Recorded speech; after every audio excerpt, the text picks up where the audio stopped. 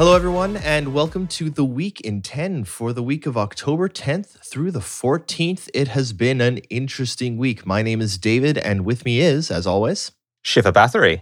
Now, last week on the 9th, October 9th, was CitizenCon. And wow, what a presentation that was. Let's just put it that way. We're not going to try and even remotely cover everything that went on in CitizenCon because that would be impossible. If you do want a essentially Week in 10 format for CitizenCon, we did one the day after CitizenCon. It took us 2.5 hours. So there is a CitizenCon 2016 analysis from INN. We did it live up on the site. Go watch that if you're interested. That's imperialnews.network. That is. Now, before we move on to other stuff that happened this week, though, we should mention, I know, Shiver, you want to talk a little bit about some of the tech that we saw in the CitizenCon demo. It's one of the things that no one's really touched on yet, but it's been briefly mentioned. But when you look up in the sky, you see Port Olisar, you see the rings moving, you see the moon, and that's not a skybox, that's not fake. That is Port Olisar, that is that moon. And I've never heard of any game that's done that. You could be looking up at that moon and there'd be hundreds of players there. And if you had a powerful enough telescope in game, you could see them from your planet. That is amazing. Yeah, the level of detail that they're going into is phenomenal. Now, if you want to know more about how they made the demo, there was a really, really good Around the Verse special edition this week that talks about all the hard work and all the effort that went into actually making the demo. I think it's made a lot of people feel a little bit better about the demo and how much effort went into it. So I recommend you check that out. It's not really something we can summarize. There wasn't really any news in it, but it's a good watch. And it's relatively short when you consider other CIG videos. What we will talk about this week is the Reverse the Verse special post-CitizenCon episode. Now, this was released on Thursday, and it's a big one. It involved, let's take a quick look here at all the people that were in this episode, because, Eric Kyron Davis, Chris Roberts, Aaron Roberts, Tony Zurovec, John Erskine, Brian Chambers, these are some of the biggest names in Star Citizen and in the development teams, and having them all sit together and chat was great, really. Again, it's one of those that we can summarize for you, but it is definitely worth the watch.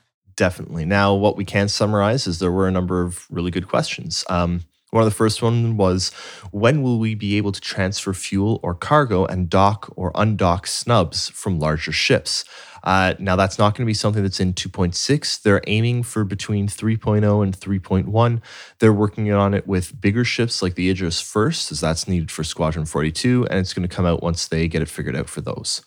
The next question was, what from the CitizenCon demo is going to be 3.0 in 3.0 tech-wise?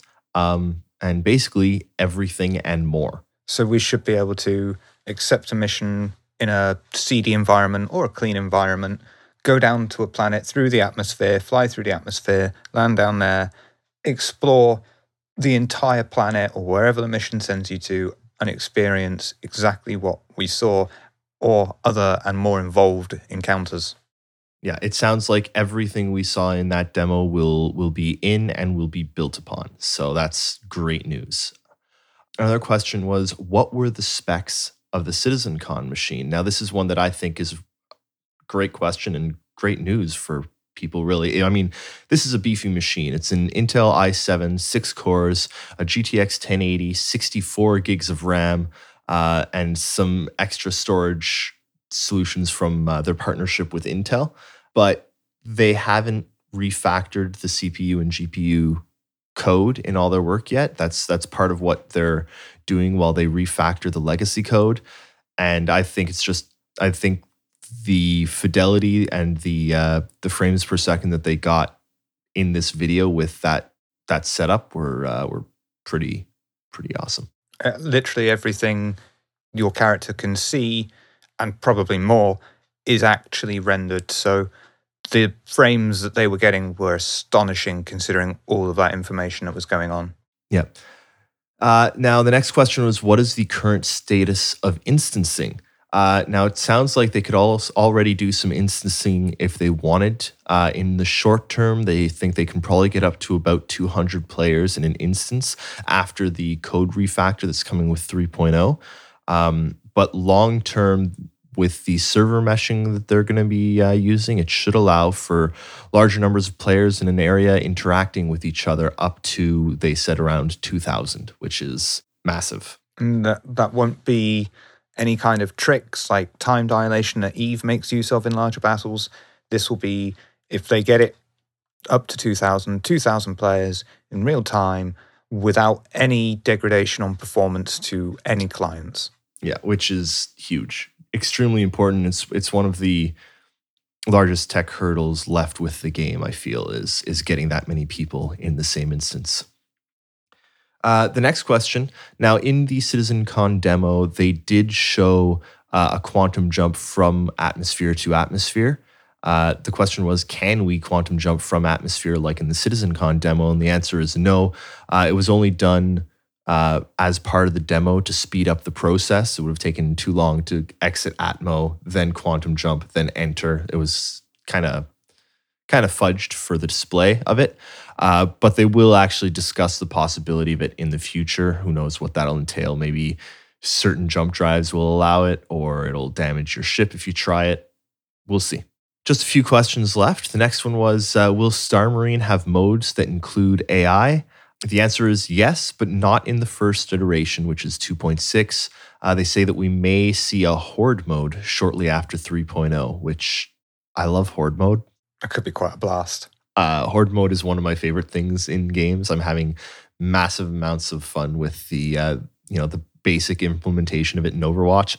I hope they do a Horde mode. Do you think that this Horde mode will basically be what Pirate Swarm is in the upcoming Arena Commander release? Yes, I do. Awesome. Yeah.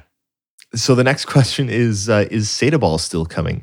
The answer is yes, but it's not going to be for 2.6 or 3.0. It's on their roadmap for post 3.0. So think 3.1, 3.2, somewhere around there. Disappointing that we're not going to see it right at the launch of Star Marine, but great that we will still see it because I think everyone was really excited for that game within the game that is Sata Ball. Definitely looks like a lot of fun, and something like that on Star Citizen's fidelity level would be absolutely amazing. Exactly. And the last question from this is, will sandstorms and other environments cause harm over longer periods of time?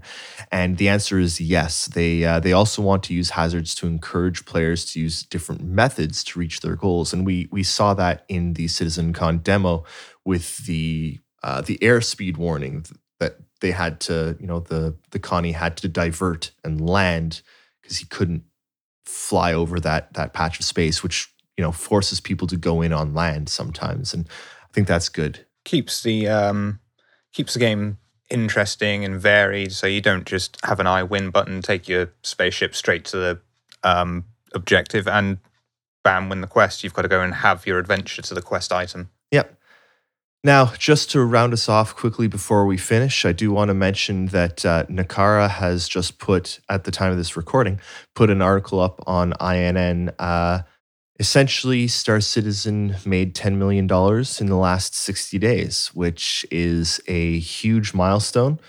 That's, It's all thanks to you guys. It's crazy to see and we saw it at CitizenCon, it's kind of crazy to see what a dedicated development team can do when they're given the sort of budget that we as a community have been given them. And also the time, of course. Given the time, no pressure, just getting things done for when they're ready. Yep.